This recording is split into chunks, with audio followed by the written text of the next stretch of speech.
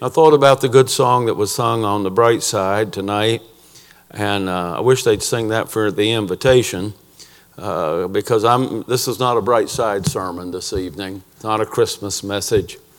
I come across. I don't even really have a text.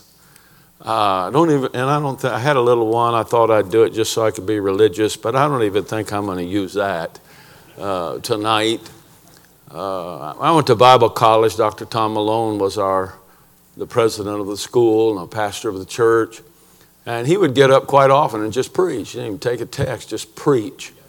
And I loved him for it. I enjoyed going there to school, and I enjoyed the preaching. He was a great, great preacher of the Word of God. So I want to have a word of prayer, and then I want to tell you an opening illustration.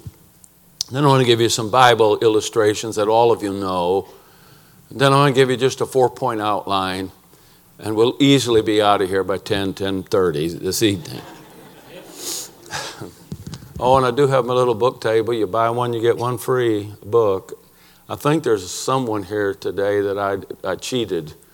And if you come to me after, 12 people come, I know you're lying, but I think I didn't give a lady a right change today, so unless you want to give me a little extra tip, I don't know. Let's have a word of prayer. Father, we thank you for the opportunity to be here. We thank you for the fellowship that we enjoy in this church, not only with her pastor, but with her people. Now I pray that you bless us, help us. Help me to be a help to your people tonight. And we ask it in the name of the Lord Jesus. Amen. David was a preacher's kid. He was the youngest son of 3 children. He had a big brother and he had a big sister. And they were good kids. But David wasn't. There's no rhyme nor reason. It's impossible to figure out why he became a prodigal. Maybe he got hanging around with the wrong crowd, or maybe he was the wrong crowd and infected others. Maybe he was looking for acceptance and couldn't find it at the church, and so he noticed that the bars were open every day, but the church wasn't. You know, sometimes Christians are the greatest argument for Christianity. And sometimes Christians are the greatest argument against Christianity. 3 o'clock one morning, he's about 21, 22 years of age. He knocked on the door of his parents' home and they let him in. And that night, David got right with God. David got saved. His life was completely changed. A few months passed and he said to his dad, I'd like to go see my uncle out in California. And so he said, well, how are you going to get there? He said, I'm going to hitchhike. It was back in the day when it was a little bit safer to do that than perhaps today. So he started to hitchhike across the country, and every night he would call his mother and dad and tell him where he was and how the day had gone. And one night he didn't call. And the next night he didn't call. The third night passed and he didn't call. And the fourth day, the sheriff pulled up in the driveway of the preacher's house. He was out in the yard doing something. He walked over to the officer and said, could I help you? He said, do you have a son named David? He said, I do. He said, we found him. We got a message today from the state police in Missouri. Your son was found in a ditch with his head bashed in. He laid there for 4 days in the hot Missouri sun. He said the worst thing about it is I had to go inside and tell his mother, the woman that had birthed him into this world. He said, I told her. She didn't say a word. She just walked out of the house and went out to the barn. And he said, I heard a cry. I heard a scream like I'd never heard in my life. You know, from our perspective, from our maybe idea about common sense and human reasoning and we have this outcome-based philosophy today, it's hard to understand some things. If I had a title for this message, I'd say, I just don't understand. I preached 2 or 3 sermons about this story. I might have preached one of them here, I don't know. Matthew chapter 20, that story about that guy that came out to hire some workers, and a bunch of them applied for the job, and they got it, and they started in the first thing in the morning. And I guess the guy couldn't figure out, how am I going to get all this crop in? I need some more help. And so he went to the place, and 3rd hour of the day, he got some guys, and the 6th hour, and the 9th hour, and he even got some guys the 11th hour of the day. They only had to work an hour. He got down to the end of that thing, and so he said, well, come on, fellas, we'll pay you off. And those guys that worked 1 hour, they got a penny. And the guys that worked 3 hours got a penny, and 6 hours and got a penny. And those guys that had borne the heat of the day, they figured out, my goodness, we're going to get 2 pennies. But they also got a penny. They didn't have union stewards back in those days. They didn't have equal opportunity employers back in those days. And they kind of complained about it. They weren't too happy about it. The interesting thing, if you read that story closely, those are the only guys that agreed to work for a penny. The rest of them, he just told them, whatever's right. Whatever's right. You remember in 2 Samuel chapter 6, the Ark of the Covenant had been up to Shiloh for a long, long time, and David wanted to bring it back to Jerusalem. And there was a prescribed way to do it. I don't know why they didn't do it right. They were supposed to, have staves, and guys were to carry it on their shoulders, but they didn't quite do it exactly the way they were supposed to do it. And they were bringing it back, and the cart that it was on jostled, and there was a good man, really I think with noble intentions, by the name of Uzzah. And he reached out to steady the ark, and the moment he did it, he dropped dead in his tracks. You know, it even bothered David a little bit. The Bible says this in verse 8 of that chapter, that David was displeased. David was displeased how God had handled that thing. A little bit later, David brings the Ark of the Covenant into Jerusalem, and he's shouting, carrying on, praising God, having a great time. And his wife looks out the window of their house, and her name's Michal, and she doesn't like it. She thinks I don't know what she thought. She must have been an old battle axe, I think. And the Bible said that she despised him in her heart. And she was given to another man. She lived a very checkered life. Remember Ezekiel, you remember the text well, I think, in the 24th chapter. The Bible said that his wife died. And the next morning he did what he was supposed to do. He just kept on serving God. I remember very vividly the day my mother died, March the 5th, 1975. I was in the hospital room with her. My dad had called me, 8 or 9 o'clock in the morning, whatever it was, and said, Tim, if you ever expect to see your mom, you need to get up here now. I jumped in my little 1970 Dodge Swinger and headed to the hospital. And there was a woman that I'd loved all my life. There was a woman that had loved me all my life up to that time. I think she still loves me tonight. Maybe even more so than she ever did. And I watched her die. I watched her leave this world. It was a sad situation. I got a dear friend. I saw him last Sunday in Baton Rouge, Louisiana. Keith Gomez pastored large church in the Chicago area, several thousand in the day in its heyday. It's about 1,000 now, maybe 1,200 now, but it was bigger several years ago, and he's basically retired. But I remember when his first wife died, Carla. I love Carla. I love his wife now. Her name's Kimmy. My wife loves him. I love preachers' wives. I know a little bit about what pastors' wives go through. I watched my mom go through it till she died. But I remember when Carla died, I called the house. She was home. And I talked to her on the phone for a few minutes through the moans and the groans of the pain.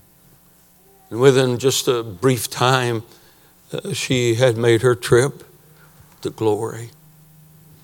You know, I wonder why a lot of times. You know, I've heard preachers say you should never ask why. I think that's a dumb thing to say. Because Jesus asked why on the cross. And if Jesus could ask why, I think I can ask why. You know, you could contrast the churches in the book of the Revelation. The church of Smyrna had tribulation and poverty, and they were blasphemed against. They suffered. They were imprisoned. They were tried. They had tribulations. They had difficulties. It was a good church. Contrast that with the church of Laodicea. It was lukewarm. They were rich. They were increased with goods. They felt like they had need of nothing. You know, sometimes it is the unseen and the spiritual in people that determines the outward and the actual response. In essence, that church of Laodicea was wretched and poor and miserable and blind and naked. In Acts chapter 12, Herod gets a hold of James and kills him. James, the brother of John. James was the pastor of the first church in Jerusalem. He killed him. That same chapter. James was a fine man. You don't read anything in the Bible that he ever did that was dumb, except for when him and his brother decided to have their mother go ask if one could be on the right hand and the other the left in the kingdom. They must have been mama's boys, those two fellas. But then Peter in that same chapter, he's a cusser, he's a denier, he's forward, he's self-willed. And just a few, in the book of John, he's fishing in the boat naked. What kind of a nut is that? You ever imagine going fishing with some guy and strips all his clothes? I'd throw the guy overboard. Goodness gracious. But he's delivered miraculously. He's in the prison, the chains fell off, angels come, and I used to preach a message, I ought to preach it again, and those iron gates, they just opened automatically.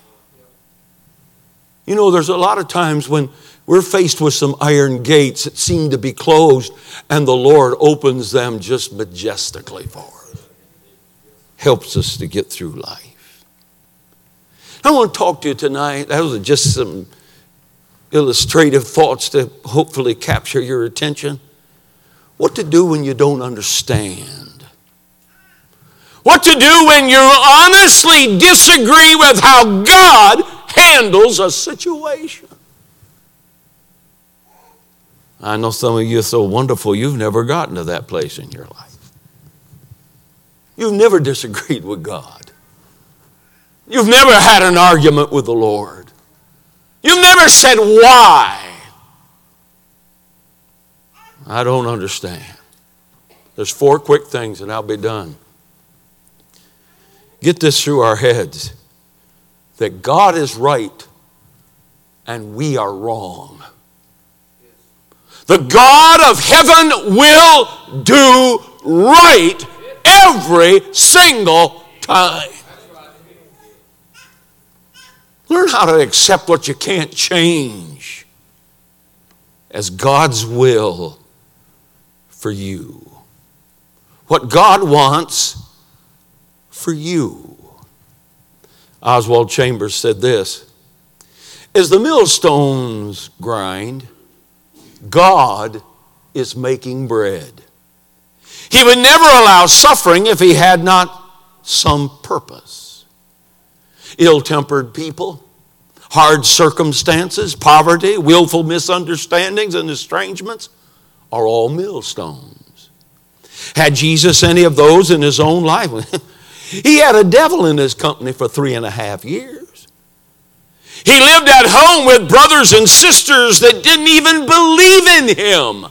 John chapter 7 and verse 5. He was continuously thwarted and misunderstood by the Pharisees and Sadducees. And he said this: the disciple is not above his master. If you have self-pity, God does not dare put you near millstones. When these experiences come, remember that God has his eyes on every detail of your life. Sometimes there's an obvious reason why. And there are other times when God is the only one that knows. But his goal is to make good bread to feed his people and himself. Never try to be someone else. Let God make you what he wants you to be. He knows your circumstances and he will alter them when he chooses. Be careful, he said, for what you ask for. When you disagree with God, always remember that God is right and you are wrong. Number 2, remember, I don't know what God knows. I don't know and you don't know what God knows about any circumstance in life that we face. Isaiah 55 and 8, God said, my thoughts are not your thoughts, and my ways are not your ways. I am thankful that God has a much bigger, more panoramic view of our lives. And he knows what he wants, and he knows what's best for every single one of us in this room. And he cares. And like I've heard 2 or 3 other times tonight, he loves us. Sometimes it's tough love, don't you think? In 2 Corinthians chapter 4 and verse 17 and 18, Paul talks about a lot of negative things. And the Bible uses the term, they're light afflictions. Light afflictions. Why do I have to go through this? Why do I have to put up with this? Why do I have to face this? Man's inconsistencies prove God's consistency. Don't run from your problems. I think God is more interested in developing us through the millstones of life than he is delivering us from the problems we face.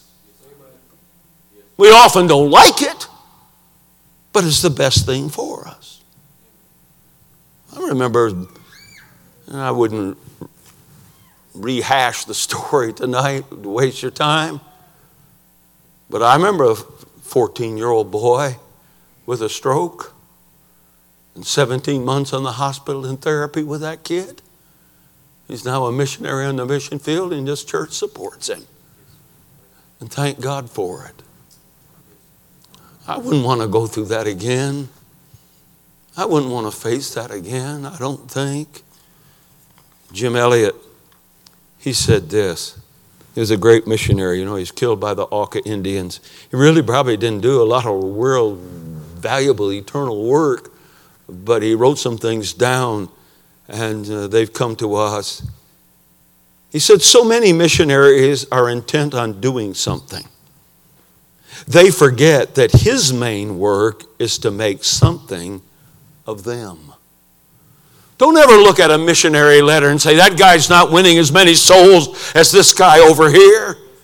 God may be working in that missionary's life to do what God wants to do with him. And it's our part to help them, help God keep them on the field with our monies. I want you to think about this for a moment. Walk by faith. When you don't understand, when you disagree and you can't figure it out, walk by faith. Following him by faith. We used to sing that song. My Lord knows the way through the wilderness. What's the rest of it? All I have to do is follow. I don't have to know where we're going.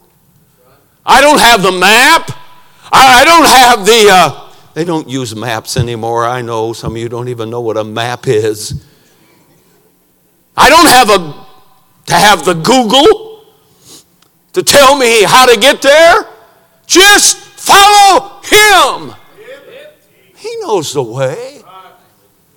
You say, well, I don't like the path he's chosen for me. Just keep on keeping on. Paul said it this way, I have learned to be content. It doesn't come naturally, I don't think, to us human beings. We have to learn it. My last little thought, continue doing, listen, when you don't understand, when you can't figure it out, and even you're disagreeable about what God's doing, continue doing what you ought to do. Just do right. Failure is being successful in anything but God's will for your life. Failure is being successful at anything but God's will for your life. I got a preacher friend. His name's Don Sable. I've only preached with him one time in my life. We preached a meeting in a tiny little church. That church was not as big as this little part of the platform, not up in the choir. And wonderful fellows down in New Orleans. We preached together, and I've never seen him. I haven't even laid eyes on him, but we communicate, we text, we call, talk on the phone. They had one girl, one daughter. She was born with spina bifida. She never took one step in her life. She was bound with that tragic disease. I used to call Don. She was kind of his answering service. And she could answer the phone. And I'd talk to her on the telephone a little bit, kibitz with her. I never met her. She had a great personality. She died at 35 years of age. Went to be with the Lord. I remember calling Don, I don't know, a couple of weeks, maybe a month or more. Wasn't long after she'd gone to heaven. And I talked to him. I said, how you doing? You know, sometimes, when someone dies and you try to commiserate with them or, say something kind to them, maybe you say some dumb things. It's better just to say nothing than to say something stupid. Well, they're in a better place. Well, they're better off than I am. That's not a very comforting thing. When we say stuff like that, we sound like Job's friends. Dumb. I said, how you doing, Don? He said, Tim, he said, me and my wife, we're just sitting here at the breakfast table, imagining what it's going to be like to go to heaven and see our daughter for the first time, that beautiful blonde-haired girl, walk down the street of gold and meet us as we come off the old ship of glory. Hallelujah. Hallelujah. He told me that girl lived 35 years. He said his wife was away from her only 8 days. Said she went on a trip. I think he went somewhere down in Latin America. He went down to preach. His wife went with him for those 8 days. He said it was the most miserable 8 days of our marriage. Mama wanted to be with that handicapped, precious girl. I don't understand all that kind of stuff like that. Sometimes I get just like everyone, why in the world does this have to happen to them? Or even, why does this have to happen to me? Lord, I don't really think you have my best interest in heart. Going through this. Oh, it's the tragedy and the setbacks and the lack of results and all the things that we go through in life. I was preaching, I won't even call the state. It was over the 4th of July weekend. And a young man, he was a preacher, had a little church in a southern state. West of here, a state or two or three. And he worked nights as an EMT, and he really wasn't that. He just drove the ambulance. So he came home, and when he came home, he found his wife shot and killed. And the baby that was in her womb, of course, was dead. He called 911. The authorities came. It looked like a break-in. Somebody had broke into the preacher's house and killed his wife. Oh, that Sunday morning, the church was in an uproar, and their pastor's wife had been killed, and the baby, of course, had died. And oh, it was shock and grief and pain and outrage. And that evening, before church, they arrested the husband. He had killed his wife and his child that was in her womb. I don't understand stuff like that. It's hard to fathom. I want to say to you tonight, just keep on serving God. Whether you understand what He's up to, just let Him be what He's up to in your life. Amen. He has our best intentions, or His best intentions are for our best, would be a better way to say that. We need to live our lives bathed in prayer and trusting God and believing in Him. There's a lot of things. You know, I've been preaching a long time, 51 years. And I know a lot of things about a lot of people. A lot of things from my perspective. Why in the world, God, would you do that? I got a dear preacher friend.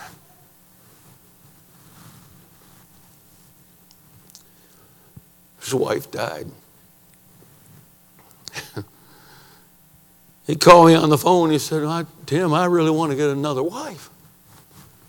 The guy was 74, 75 years old.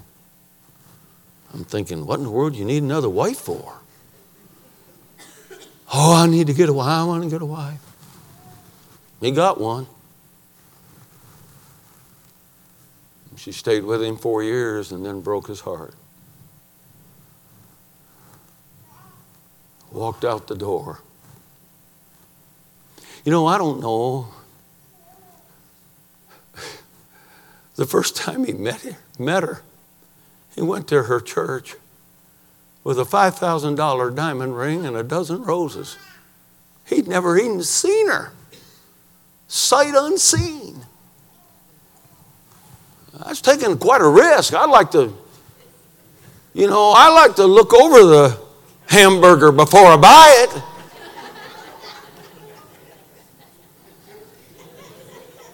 But she's left him now. And he's about 80. And he's heartbroken.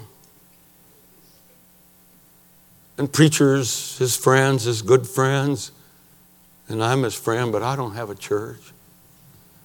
They want him to come and preach, and he won't preach. I don't think that was I don't know what God was trying to show him. I don't know what God was trying to do in his life. I'm sure he disagrees with how it all turned out. It's been a tragedy. I talked to him last week I don't like calling him because it's an hour and a half. And you got to listen, and I love him. I love him. I hate to give you a lot of chambers, but I'm going to quit. He said this also. He said, we are at liberty to stop short at any point, and our Lord will never cast it up to us. But think what we shall feel like when we see him. If all the thank you that we gave him for his unspeakable salvation was an obstinate determination to serve him in our own way, with our own agenda, and not his. Well, I'm not going to do this, Lord, and I'm not going to, and you allowed this to happen, and boy, really hurry. And